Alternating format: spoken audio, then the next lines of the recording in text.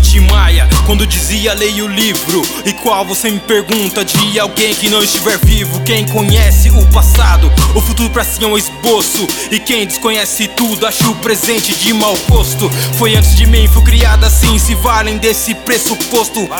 Recruta zero, assuma o seu posto. Todo mundo quer troco, sem ter pagado nada. Seu troco é 4 maluco chavoso dentro de um Opala.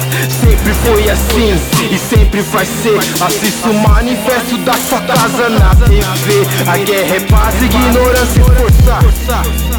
E se não me entender, que o mundo desaba em cima de você. Cresci vendo tudo e não fazendo nada. Criei meu jeito de ser enquanto quadrinhos rabiscava. Cresci mas não vivi com a molecada. 23 anos de idade e esses dias não me dizem nada.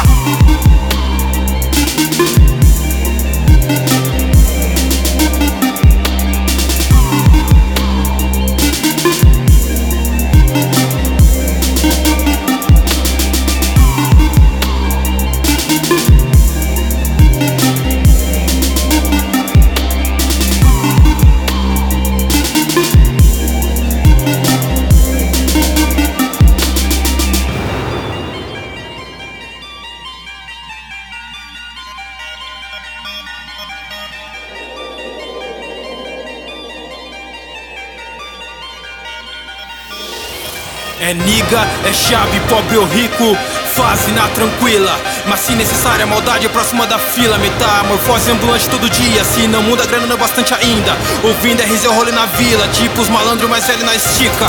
Fala que nós vive outra vida, de quebrada é outra fita. Dinheiro sujo, mão limpa, nome sujo, pagamento à vista.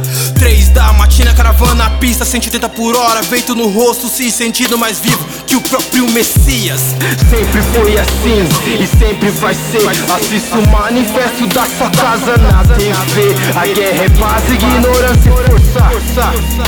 E se não me entender, que o mundo desaba em cima de você. Inteligente tipo Maia, racional, piquitim.